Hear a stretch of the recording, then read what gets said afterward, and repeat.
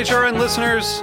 As we celebrate our 15th year, we are deepening our commitment to giving voice to the next generation of food systems storytellers, and we need your help. Our internship and fellowship programs help activate new possibilities for underrepresented and underestimated young people through experiential journalism, audio engineering, and production training. Through these unique programs, HRN helps food equity stewards build essential workforce readiness skills that expand their potential and foster economic mobility. Please consider supporting these critical programs. And with a minimum donation, you can be entered to win a dinner for two at an amazing restaurant in one of 8 cities and tickets to a concert at a great venue in one of those cities. We have incredible partners across the country who have donated, as they also share our passion for helping to educate the next generation of food systems storytellers. Check out heritageradionetwork.org/15 to donate and enter to win today. That's heritageradionetwork.org/15 to donate and enter to win today. And make sure you donate before March 31st. Thank you. Today's program was brought to you by Union Beer Distributors. For more information, visit unionbeerdist.com.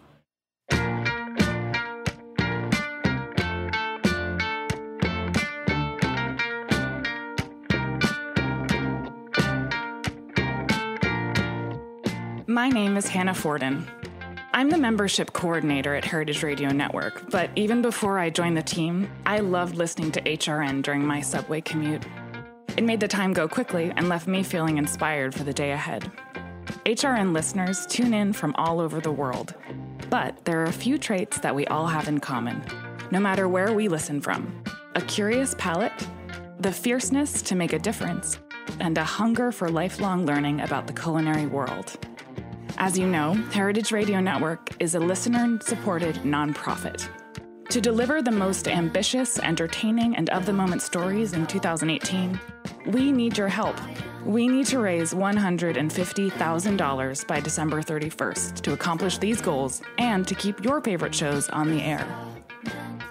Together, we can make this HRN's most exciting, impactful, and delicious year yet. No matter how much you choose to give, you'll feel awesome next time you tune in, knowing that we wouldn't be here without you. Become a member by donating today. Join us at heritageradionetwork.org/donate, and you'll immediately start enjoying benefits such as VIP invitations to HRN events, where you will mix and mingle with your favorite hosts. Plus, we have great member swag. Show off your HRN pride with a t-shirt, or keep your hands safe in the kitchen with an HRN pot holder. Memberships also make a perfect holiday gift for all the foodies in your life. This year, why not give the gift of food radio? You'll hear your generosity in action for the year to come. Help keep our lights on and our mics hot by pledging your support today at heritageradionetwork.org/donate. Thanks for listening.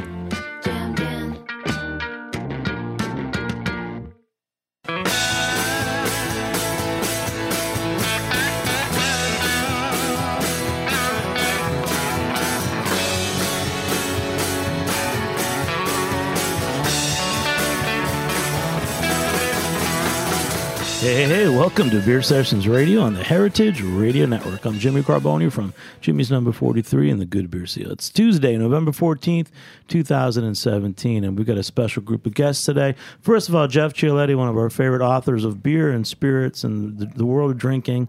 How are you, Jeff? Welcome to the show. I'm good. Thanks for having me on again. You got a new book out, Drinkable Globe. That's right. We've been previewing it, talking about things like schnapps in the Black Forest region of Germany, so... Yeah, no, it's an amazing place. 14,000 different schnapps distillers, all farm distillers, just in one small region. So it's pretty cool. No, it's great to have you back, and I love reading your stuff. And Thank you. It's actually a real special show is Justin Phillips and his whole beer table crew. Justin, thanks for bringing. There's like 8 people in the room with us. Hi, Jimmy. How are you, man? So the basis of it's a good show because we have Drinkable Globe, talking about different styles of drinks around the world, and Beer Table.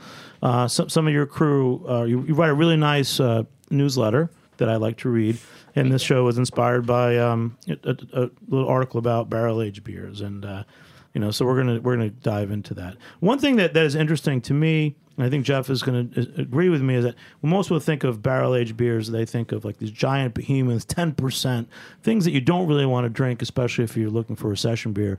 And we're going to talk a little more about the nuances of things like what the barrels do and yeast. And, it's common for beer, cider, and wine, and brings out the best in a lot of beverages. So, Justin, we might as well introduce everyone. You're Justin Phillips.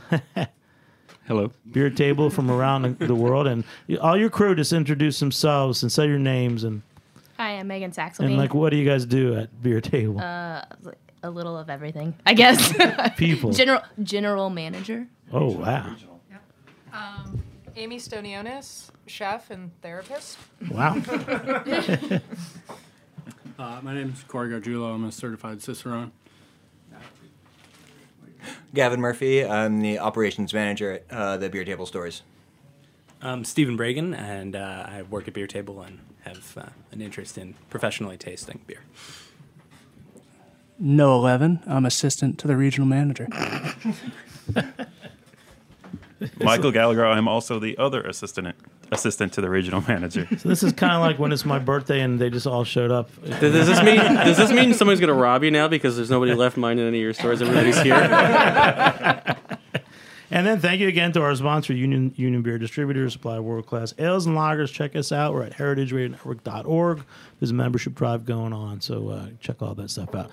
So barrel-aged beers, you guys brought a lot of different beers. Michael, do you guys all, Steven, do you guys all write the newsletter? Who writes the newsletter for Beer Table? It's definitely a collaborative project. Megan kind of sources and asks if anybody has any interesting topics that they want to talk about or write about that they think would be of interest to our readers and our customers. I volunteered. I read a pretty interesting article. Hopefully we'll talk a little bit about that later. Great. So barrel aged. And Jeff, for you, you're covering so many things in Drinkable Globe. Yeah. Your earlier book, The Year of Drinking Adventurously. Yeah. I liked your article about Scotch versus Irish whiskey. What are a couple of things in this book that are we should talk about? Well, I mean, one of the things really is just in general, kind of local brewing and distilling traditions that the world really needs to preserve. Because right now, I mean, craft beer, for instance, has become a global phenomenon, and just about every country with like a major city, they've got a craft beer scene now, but it's mostly based on what's going on here, the styles. Even countries like Belgium and the UK and Germany that have their own traditions, they're starting to adopt some of the American traditions, like American IPAs. Like everybody's making American IPAs now.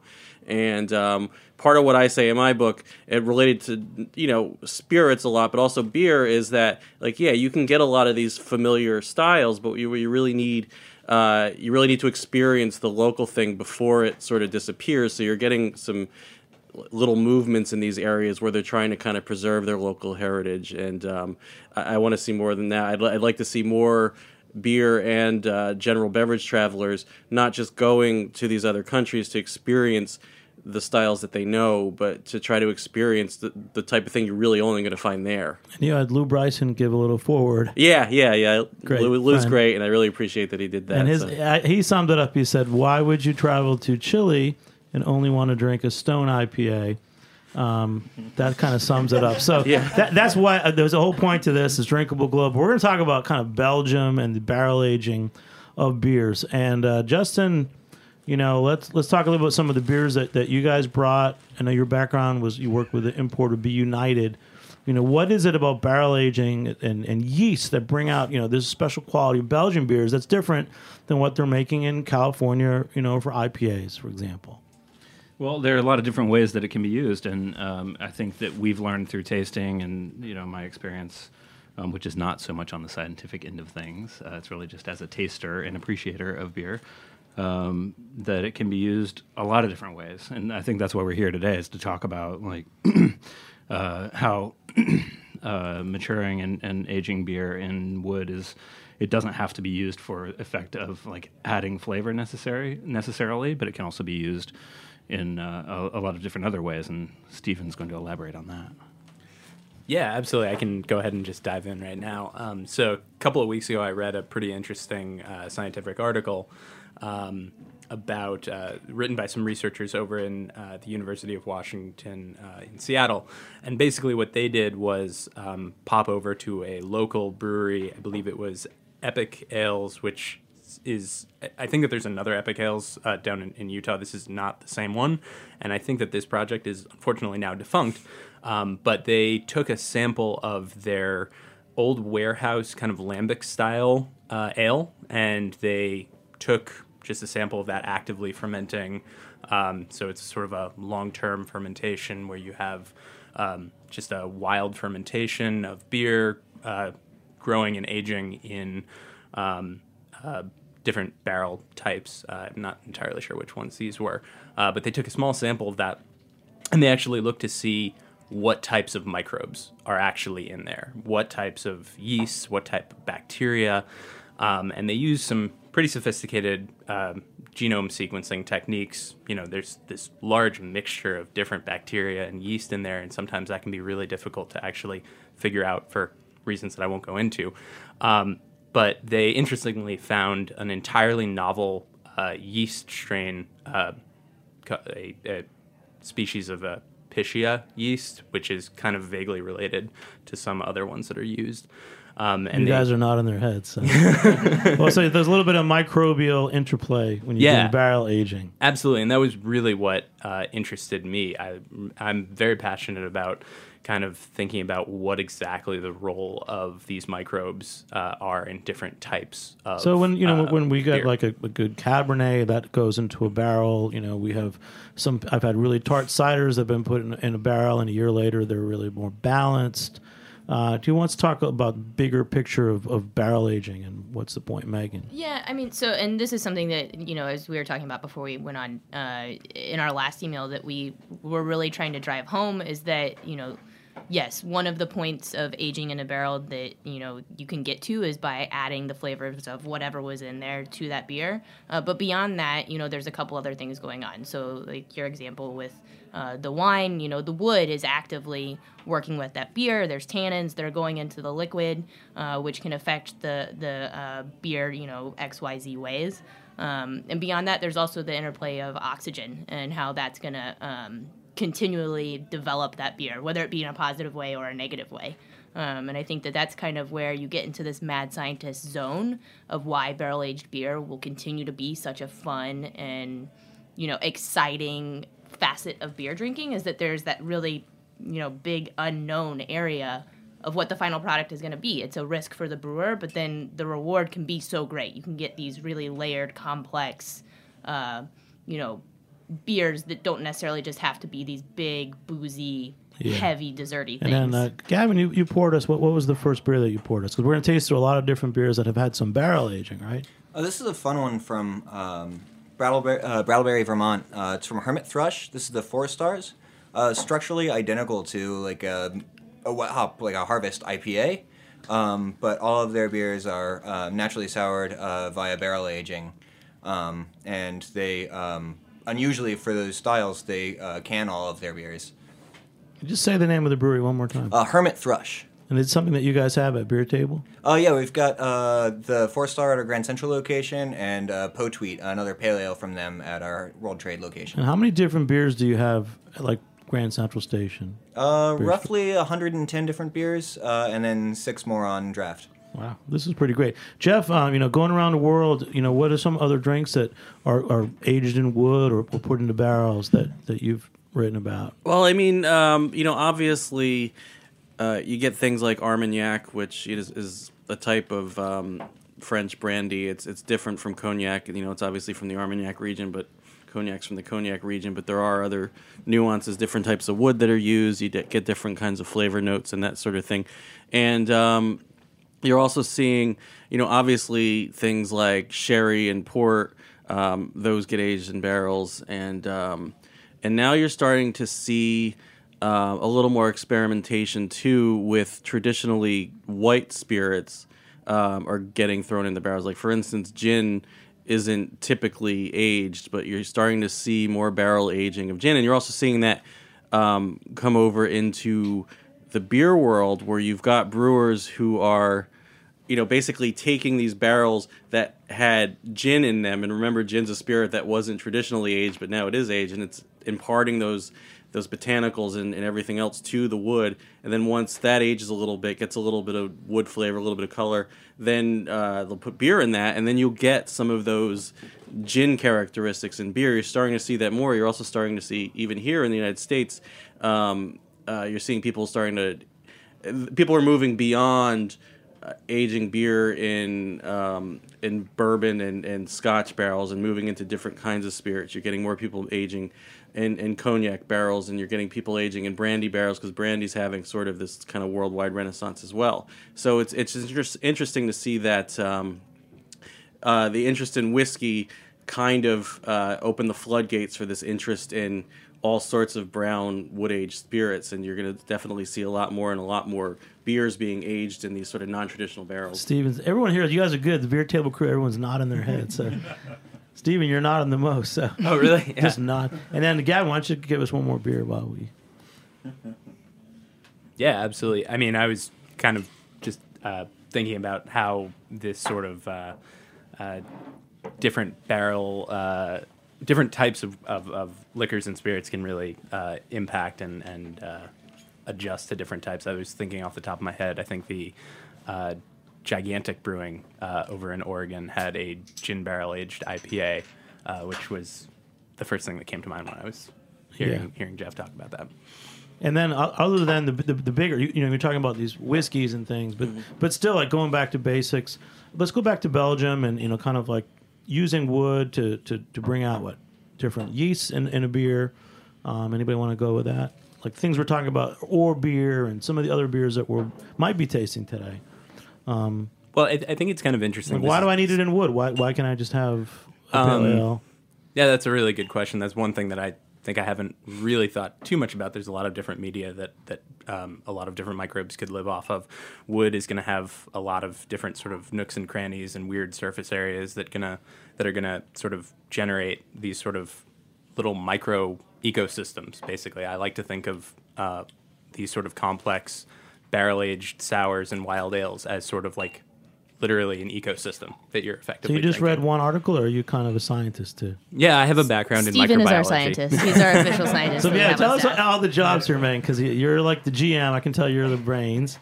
Well, for a very long time, I fashioned myself as our scientist. I've got a background in food science, so I had kind of a rough understanding for what was going on. And within, a few weeks of Stephen joining us, I realized that I was going to be very quickly dethroned as the resident scientist. And what about Amy? Because I can see that she's probably going to talk about some of the flavors and. Oh, I will. Come on in, Amy. I mean, I'm more in... Oh, sorry. I have to get a little closer. I'm definitely into this from a flavor perspective. My background is food, cheese. Cheese is as complex as beer. I can't get as nerdy sciencey as this gentleman can, but, I can try to. If we're talking microbes and aging. So what are you tasting right now? This next beer is pretty interesting. This next one is Wild Creatures. They're one of the newer breweries that we've gotten. I believe they are part of the Be United portfolio. I don't know which one exactly it is. Michael? From my memory of what the Be United guys said is, it is... This is the Meditation Grand Reserve. Husband-wife team from the Czech Republic, and the wife's family comes from a wine background. Exactly. So I think they age everything and blend everything in terms of as you would wine. Same ideas, same concepts and everything. But you don't necessarily have to put it in like lees from the wine had been in, do you? I mean, it's a little complicated, what happens when you put beer in a barrel. It is. I mean, I think that, kind of trying to get back to what you were originally kind of pointing us towards, why have we ended up in this idea of aging in wood, and that's like our fascination, and, why aren't we aging in, metal or some other... Clay amphora. Yeah, exactly.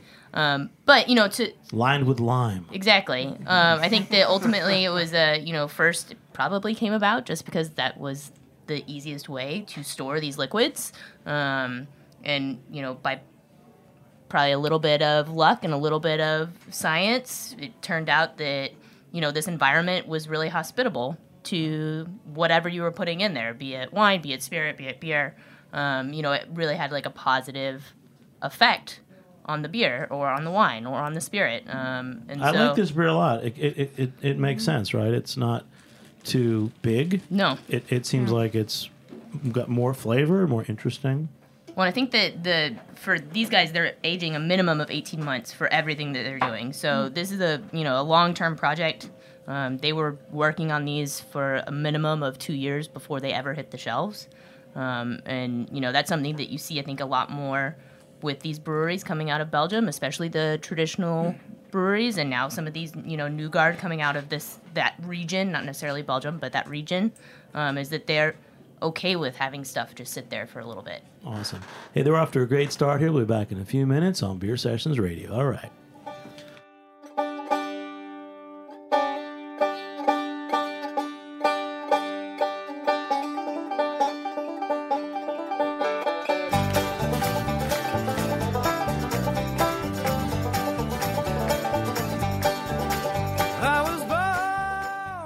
In 1996, Sheehan Family Companies, formerly L. Knife & Son, acquired Union Beer Distributors, which was originally located on Union Avenue in Brooklyn. Union Beer has since expanded to its present location alongside the English Kills Canal in Williamsburg, Brooklyn. It has grown dramatically in the last decade as the primary distributor of Anheuser-Busch products for Brooklyn and parts of Queens through the hiring and development of the best people in the industry. In 2003, Union Beer acquired a powerful catalog of specialty brands, which immediately positioned them as the craft beer supplier to accounts in Manhattan, Brooklyn, Queens, the Bronx, Staten Island, and Long Island. Union perpetually tweaks their portfolio to maintain the highest level of stylistic breadth with the most coveted brands available. Through the highest possible level of service, outstanding salesmanship of the ultimate lineup of brands, and a paramount focus on education at all levels, Union Beer has solidified its position as the only source for the best selection of beers in the 7 counties of southeastern New York. For more information, visit unionbeerdist.com.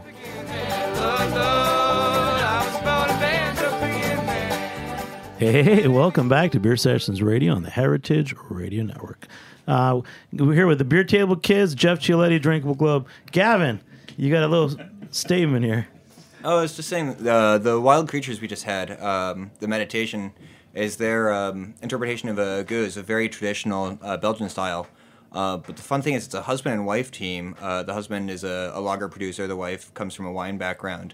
But they're from near Prague in the Czech Republic. So I thought it was a kind of a fun segue into Jeff's experience with people reinterpreting beer styles internationally.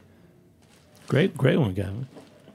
Yeah, no, I mean, I think the interesting thing about it is there's, everywhere across Europe, Belgian beers, for a little while, those became sort of the entry point for the budding craft brewing scenes in different countries, particularly Italy. I mean, when Italy started, getting into the craft thing, they were really sort of focusing on those Belgian styles, and now, and like you're saying, in the Czech Republic, they're obviously known for their own beer styles, and I've spoken to some people that are involved in sort of Czech craft brewing, and they've said that a lot of people they're afraid, sort of like how American craft brewers were a decade, 2 decades ago. They were afraid to sort of make a Pilsner because it's just so associated as sort of the national mass-produced style, and I think so. Like someone like the Czech Republic is a little bit behind where the U.S. is, and now where craft brewers have sort of embraced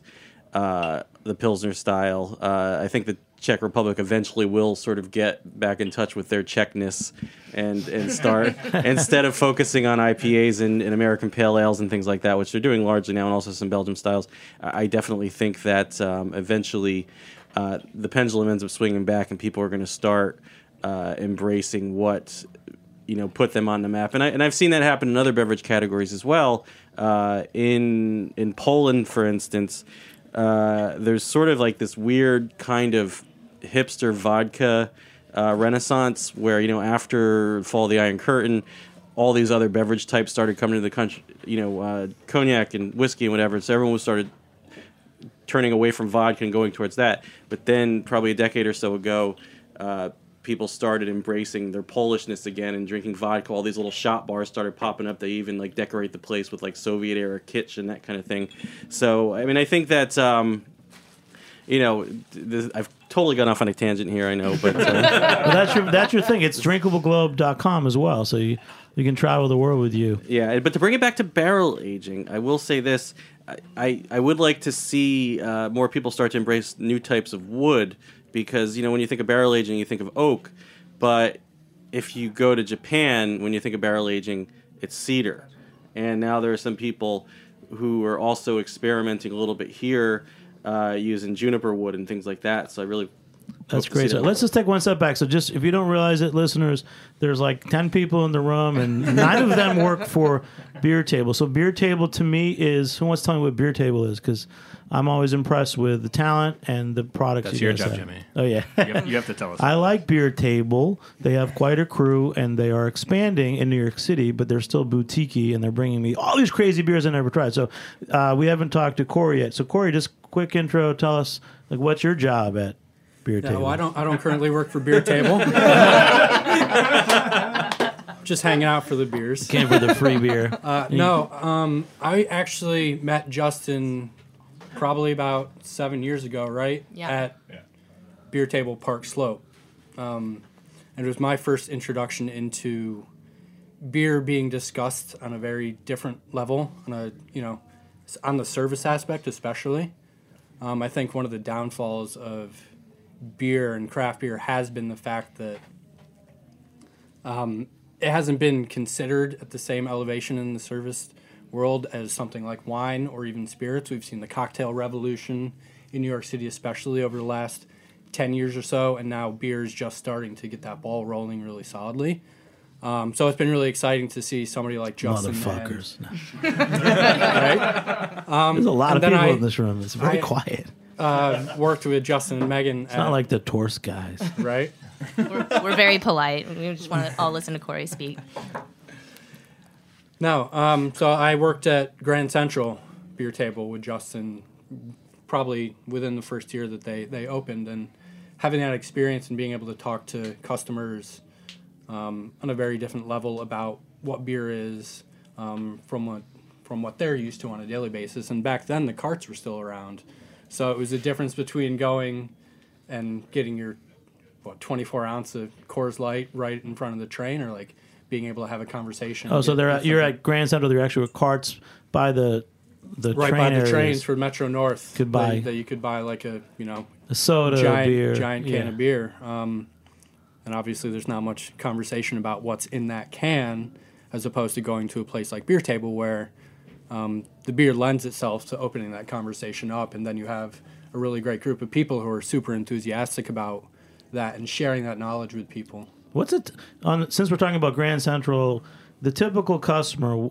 they're getting on a train to go to like Metro North up to Connecticut or Westchester. How many beers do they usually buy? Depends on the day. Oh, yeah? Depends on the day. Depends on the day and the train. Is that Yeah. a trade secret? No one's supposed to know that. Maybe I would 6. say, on average, most of our customers get 2 beers. Yeah. Yeah. One to drink on the train and one to take home, right? No? That's open to interpretation. All right, who wants to introduce this next beer? You guys are really blowing my mind. There's some really good stuff here. We did a lot of off things. We've been tasting whiskeys and ciders the last few weeks. It's nice to be back to beer. So this next is what, a goose? What is it? This next beer who's this guy? This is Noah from Beer Table. Another guy who just walked in. Yeah. There's Hey, guys. more employees than Starbucks. Yeah. Assistant to the regional manager. This is from Mickle and Boone Goose. It's a collaboration they did. I believe Mickle himself went to Boone, chose out 3 barrels that he wanted to blend into his own kind of cuvee. He selected 1, 2, and 3-year-old lambic aged in Calvados barrels and blend them together. It's a beautiful beer. Well, just say what the beer is one more time. It's the Mickle or Oud Goose done in collaboration with Boone. Wow, that's great. Who wants to talk about this style? I mean, it's brilliant. I love it. What is it that makes this different than the other beers I'm usually drinking? I mean, in terms of complexity, I feel like this goose and lambic kind of in general, probably, you know, like pushing the boundaries of how complex something can really get. It is an old style that has, for the most part, stayed really true to its roots. It's all wild fermentation. There's lots of barrel aging, you know, not necessarily for flavor, although in this case it's, you know, Calvados barrels, which I'm sure have lent something. But it's just a matter of time and bacteria and yeast, which is really cool. You're really letting just the basics speak, which is really fun and can lend some really unique, and this is a real, it's a traditional flavors. Style. Incredibly This goes traditional. back, what, hundreds of years, right? Yeah. It's I not mean, really like- before they even knew that yeast was doing something, you know? We're talking super pre-science. So there was a time when people figured out yeast, right? Who was the scientist that first realized there were microbes and stuff? That would have been Louis Pasteur, Yeah. who we can thank for pasteurization. But I'm going to plug Pete Brown's book, Miracle Brew. You got to read it. 'Cause I was just reading about yeast, and so I kind of know about it a little bit now. And then, Jeff, for you, did you get to talk about gooses and lambics and... I mean, I and did. drinkable glow? Actually, I did a bit more in my first book, The Art of Drinking Adventurously. I talk about it briefly in this book, but I went a little more into it in there. As it was one of the weeks. It was goose and lambic was one of the 52 weeks. And then how would the barrels use it in something like this? It's kind of like a conditioning. There's nothing else added to it, right? When you put a lambic into a barrel, it just sits there. And hangs Not out. intentionally, anyway, I think. And then you get some wild yeast. Yeah, you're relying on the ambient stuff to kind Yeah. of do its thing, and Oxygen, Microbial interplay. microbial interplay. And then next, Gavin, keep us going. I'm relying on Gavin because I know you used to work at Union Beer and went way back to some tastings at Jimmy's Number 43. You guys, what about some backgrounds here? Justin, you've been beer table forever. I've always admired you because you've always kept the highest You are quality beer of table. beer. And I know Gavin worked at Union Beer. Does anyone else want to give us their beer background, or they're just born and bred at beer table? Just come on, jump in, everybody. Noah, the assistant regional. They're all born and bred Yeah. at beer table. Yeah. there's an actual birthing table at beer table. Where, It's the beer table. Yeah. What did you do before, Noah? I worked in finance a long time ago. I was in school studying applied statistics and started working at beer table part time, and just kind of got That's stuck it. here. Anybody And I'm else want to? always there. Got a more interesting stuck here. background. Amy, are you a chef by training? Yeah. So originally I grew up in middle of nowhere, Pennsylvania. My dad makes moonshine, Applejack, and some homemade wines that'll pretty much knock you under the table. But And I then say grew what kind of food? I'm gonna jump in. What kind Yeah. of food would you be making to share with these great It depends on barrel-aged beers? It depends on the beer. Yeah. You know, as I taste, then I can think more about pairings. But the goal with the beer. Yeah, I know. Gavin, you want to walk the us beer in? What are is we drinking? really the star. So the food is to complement the beer, really. So, not knowing about the barrel aged theme of the day, I brought the outlier. This is Saison Rustique from Brasserie Dunham. They're just outside of Montreal, and I learned about this brewery just by pure happenstance while on vacation in Montreal. A very enthusiastic bottle shop owner pointed us in their direction, and I've been a big fan ever since. So this is a Brett fermented dry hopped saison. This is my kind of show. These are beers I've never heard of and never tasted. I love it. Justin, you're doing a great job. I mean, what is it like? Thank you. What is it? And Megan too. You know, I like the business of beer. What is it like putting together a team like this? I mean, Very fun. yeah. Very fun. We have a lot of different people who all bring a lot of unique but incredibly necessary strengths. Is that nice enough? Am I being nice? Yeah, that's good. All right. Well, we're going to take another short break. We'll be back and save your words for the show. We'll be back in a few minutes on Beer Sessions Radio. All right.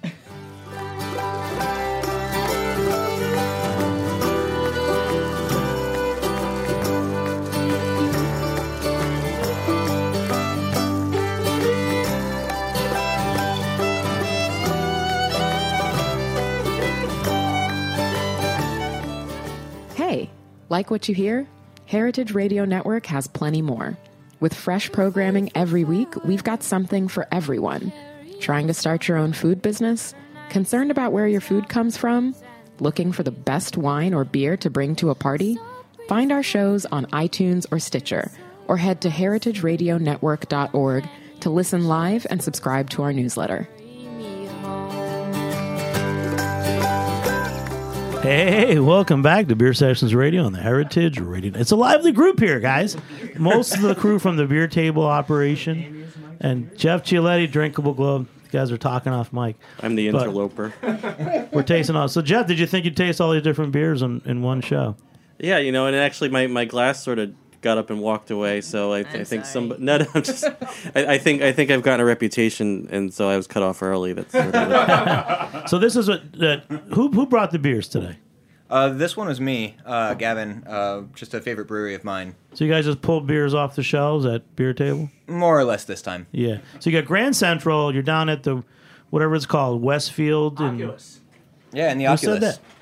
Cock on the mic, man. We're in the Oculus. Oculus at the World Trade Center. And you guys, you might have another place too, or we can talk about that yet? Yeah, it's a little bit top secret, but kind of not. So we're working on it. So beers, check out Beer Table. Right? Check us Keep out it in going. December, and we'll give you new news. We'll have to have you guys back. Yeah. Yes, please. All right.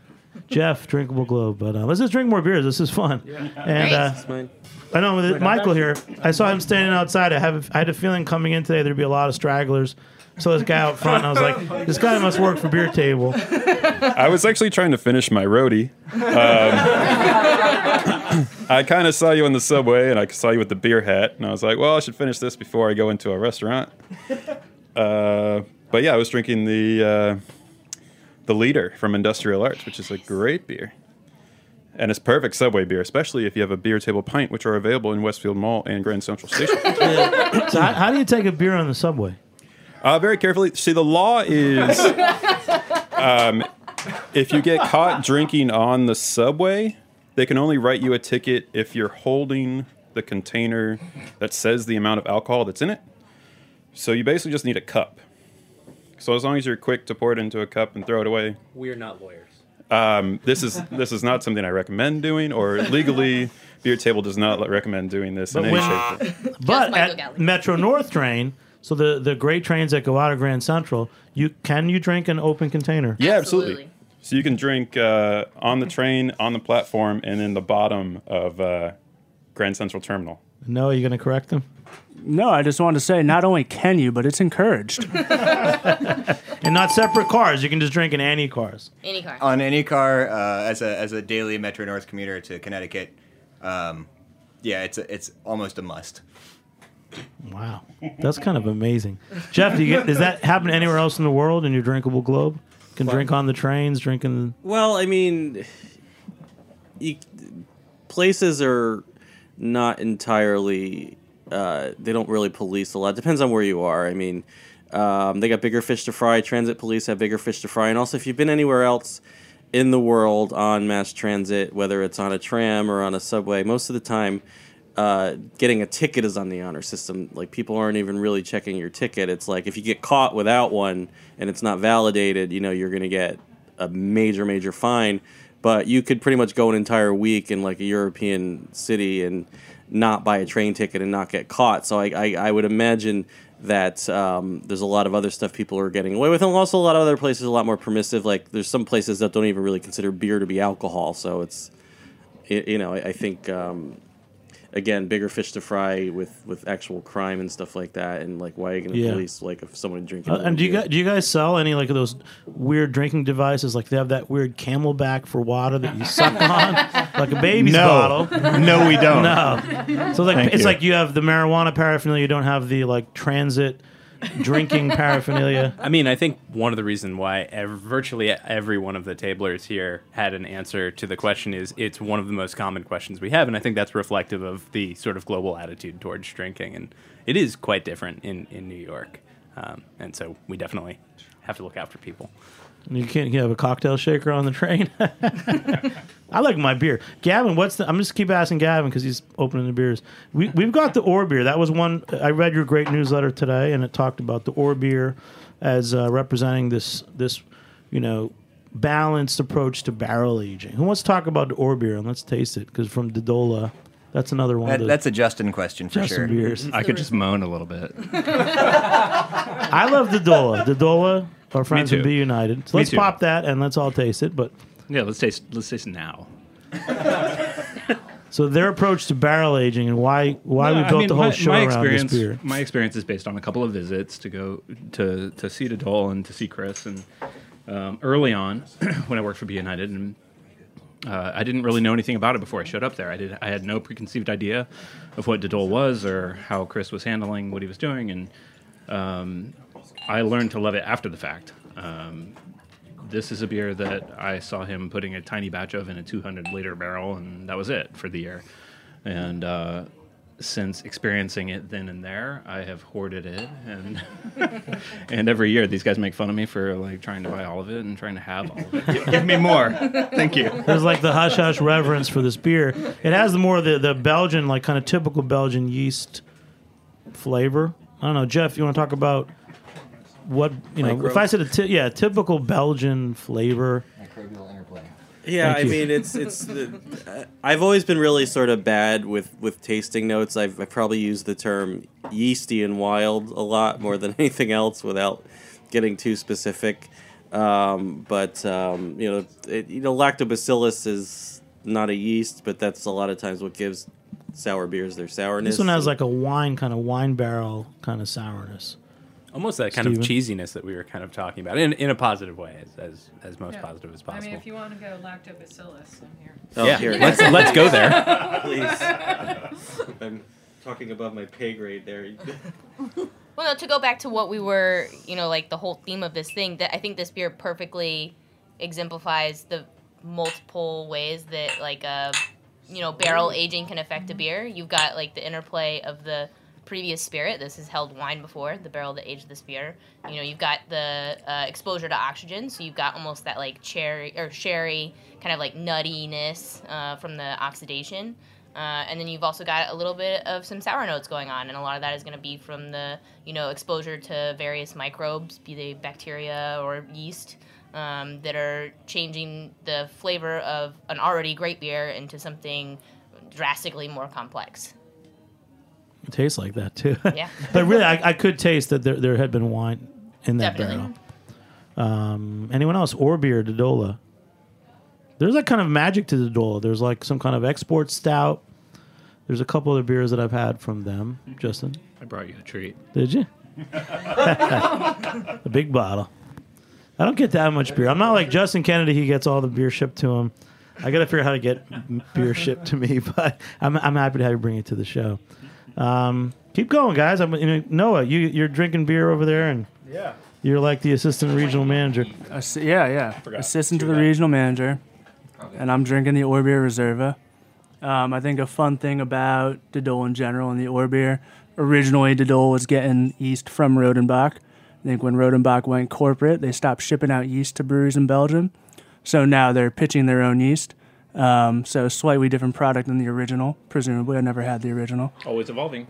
Yeah, always different, which is what's fun about yeast and barrel aging. Always different, always new, maybe unexpected.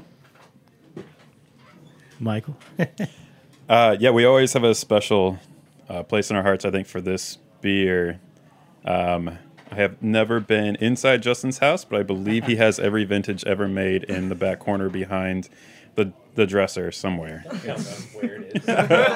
Hopefully it never burns down. 'Cause I would like to try all of them. That sounds like a threat. You guys are crazy. So I should come visit you guys more often.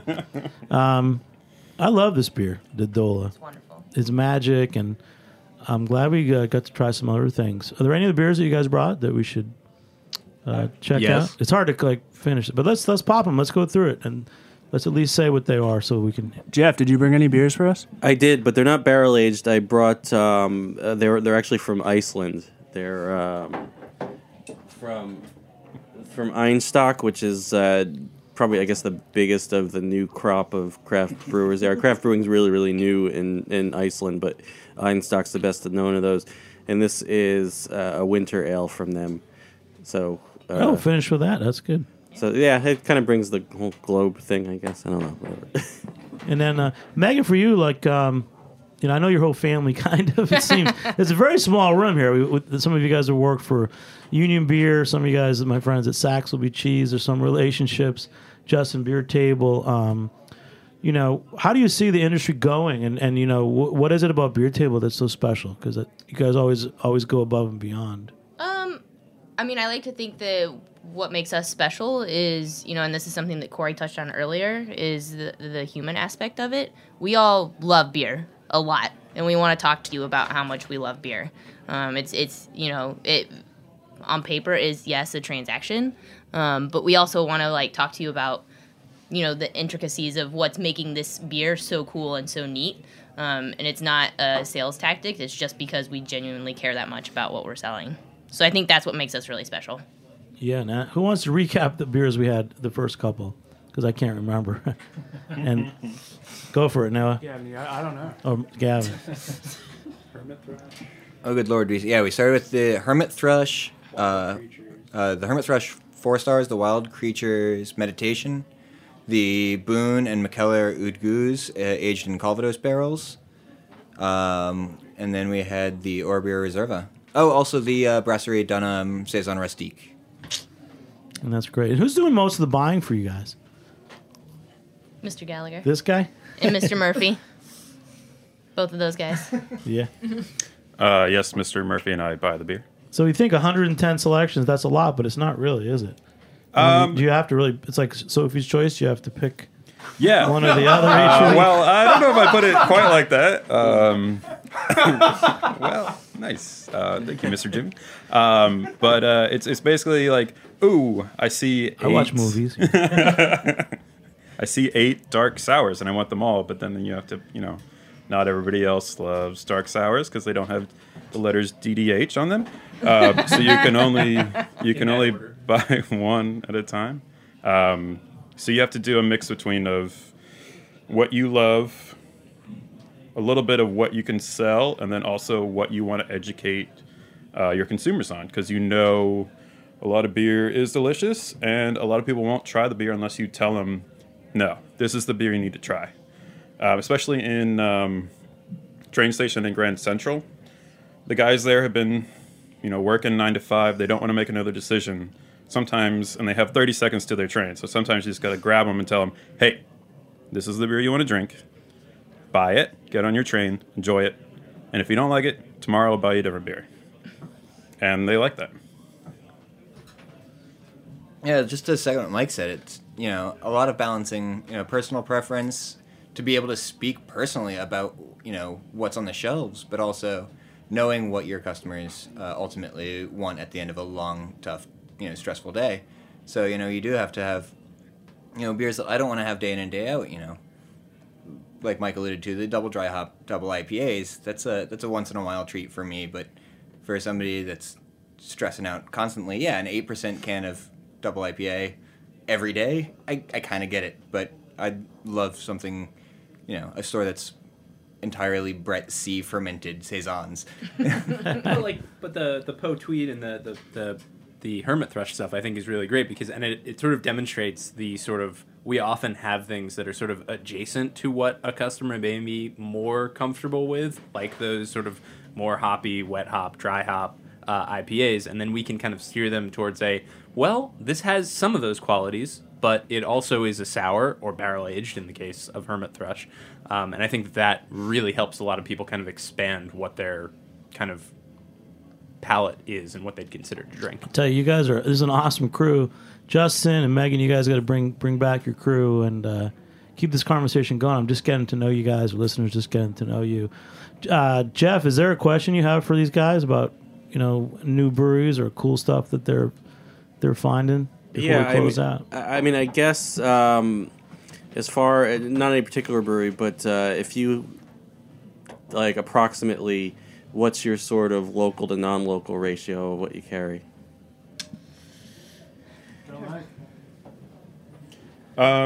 Generally, the local guys, since it's so expensive to produce in New York, a lot of them are doing cans on premise and kegs to accounts. So local stuff we do mostly in kegs on draft in our pint jars and growlers to go. But we have good relationships with those local guys, so we kind of try to be like, hey, it'd be great if we could get some of your cans. They sound really cool. And we can get some of the, in a train station, you can kind of run through anything local, whatever they have left in a day. So it's, because people are excited about it, people love it, people want it. And a guy that lives in Connecticut and works on 40th can't always get down to other half.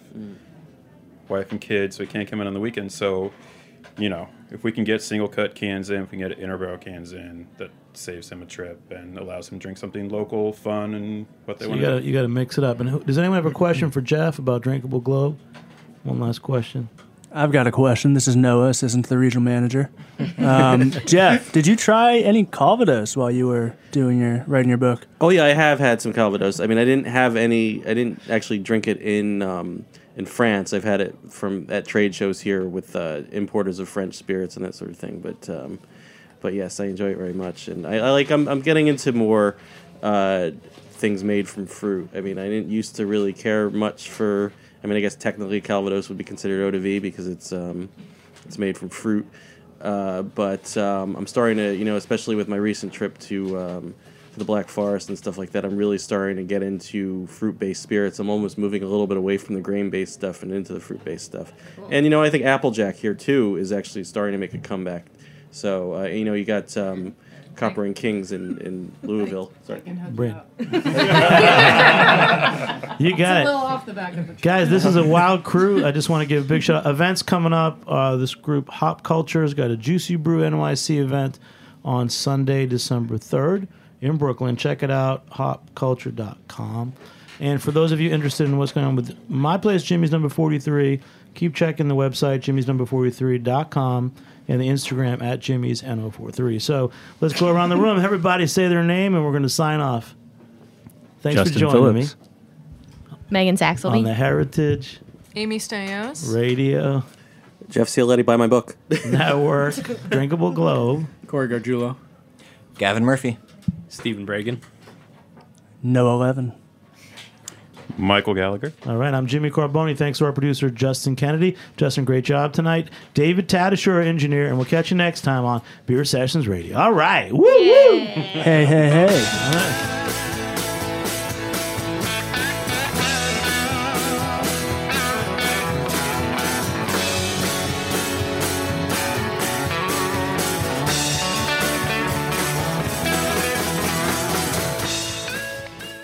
Thanks for listening to Heritage Radio Network, food radio supported by you. For our freshest content and to hear about exclusive events, subscribe to our newsletter. Enter your email at the bottom of our website, heritageradionetwork.org. Connect with us on Facebook, Instagram, and Twitter at heritage_radio. Heritage Radio Network is a nonprofit organization driving conversations to make the world a better, fairer, more delicious place. And we couldn't do it without support from listeners like you. Want to be a part of the food world's most innovative community? Rate the shows you like, tell your friends, and please join our community by becoming a member. Just click on the beating heart at the top right of our homepage. Thanks for listening.